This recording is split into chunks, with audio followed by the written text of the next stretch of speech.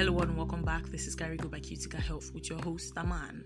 Today we're looking at the topic strengthen your mind to overcome low self-esteem.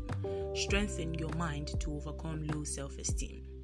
So self-esteem refers to the thoughts, opinions, and beliefs we hold about ourselves. Now our self-esteem tends to fluctuate, but it has a relatively stable level. When self-esteem is healthy, we believe in our ability to create positive change, achieve our goals, interact confidently, and deal with life's ups and downs. But when our self-esteem is low, we see ourselves and our lives in a negative and critical manner. We see ourselves in terms of the things we can't do, and as a result, we feel unlovable, inadequate, and unworthy. Now, these negative self-critical thoughts affect our behavior and the kind of choices we make, keeping our self-esteem low. So if this sounds like something you struggle with, don't give up. You can fight this. And today I'll be sharing with you some tips on how you can fight this. Number 1 is journal for self-reflection. So journaling can be helpful in many ways when combating low self-esteem.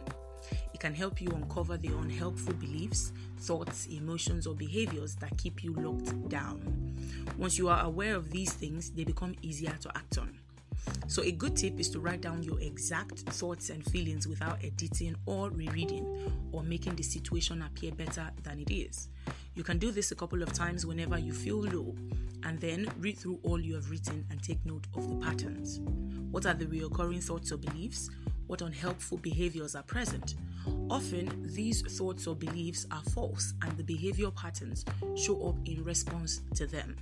For instance, I feel like I am a bother and nobody wants to talk to me. So, I slouch and try to hide away from people. I don't speak up for myself or seek help from others. Create a table. Write these false beliefs on one side and counter them with positive things on the other side. For example, I feel like I am a bother and nobody wants to talk to me. On the opposite side, you write, my friends love when I open up and chat with them. If you struggle with finding the good things, ask your loved ones for some of their favorite things about you.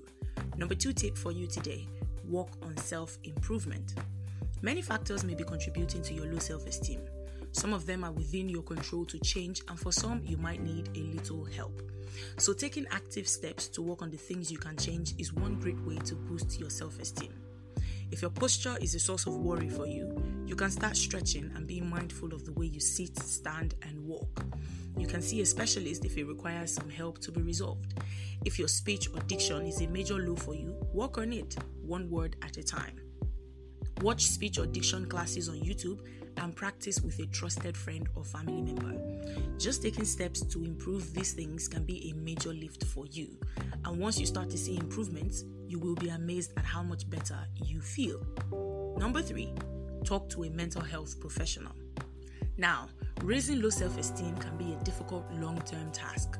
If it feels too daunting or difficult, you should get some help. A mental health professional can help you uncover underlying issues that may be precipitating your low self-esteem, such as childhood trauma, frequent comparisons with others, abuse, or mental health conditions like body dysmorphia or depression. Low self-esteem arising from issues like this can be difficult to tackle without support. A therapist will help you understand and resolve emotions and behaviors triggered by these factors, teaching you coping strategies and provide support through the process. In conclusion, overcoming low self-esteem takes a lot of time and patience. It's a long-term journey, and it can be easy to lose hope if you feel like there are no changes or you start to doubt yourself. Don't give up. Think of what you want to achieve and why you started the journey in the first place. You are making progress even if you can't see it yet. Thank you so much for joining me today. That is all I have for you. Now, for more information on health-related topics like this, simply log on to www.cuticahealth.com. That is CUTICA health.com. And for more episodes like this, find us on your podcast platforms like Spotify, Amazon, and Apple Podcasts at Go by Cutica Health. I hope you always stay alive, healthy, and kicking. Don't forget, this is still Go by Cutica Health, and I am still your host, Aman. I'll see you next time.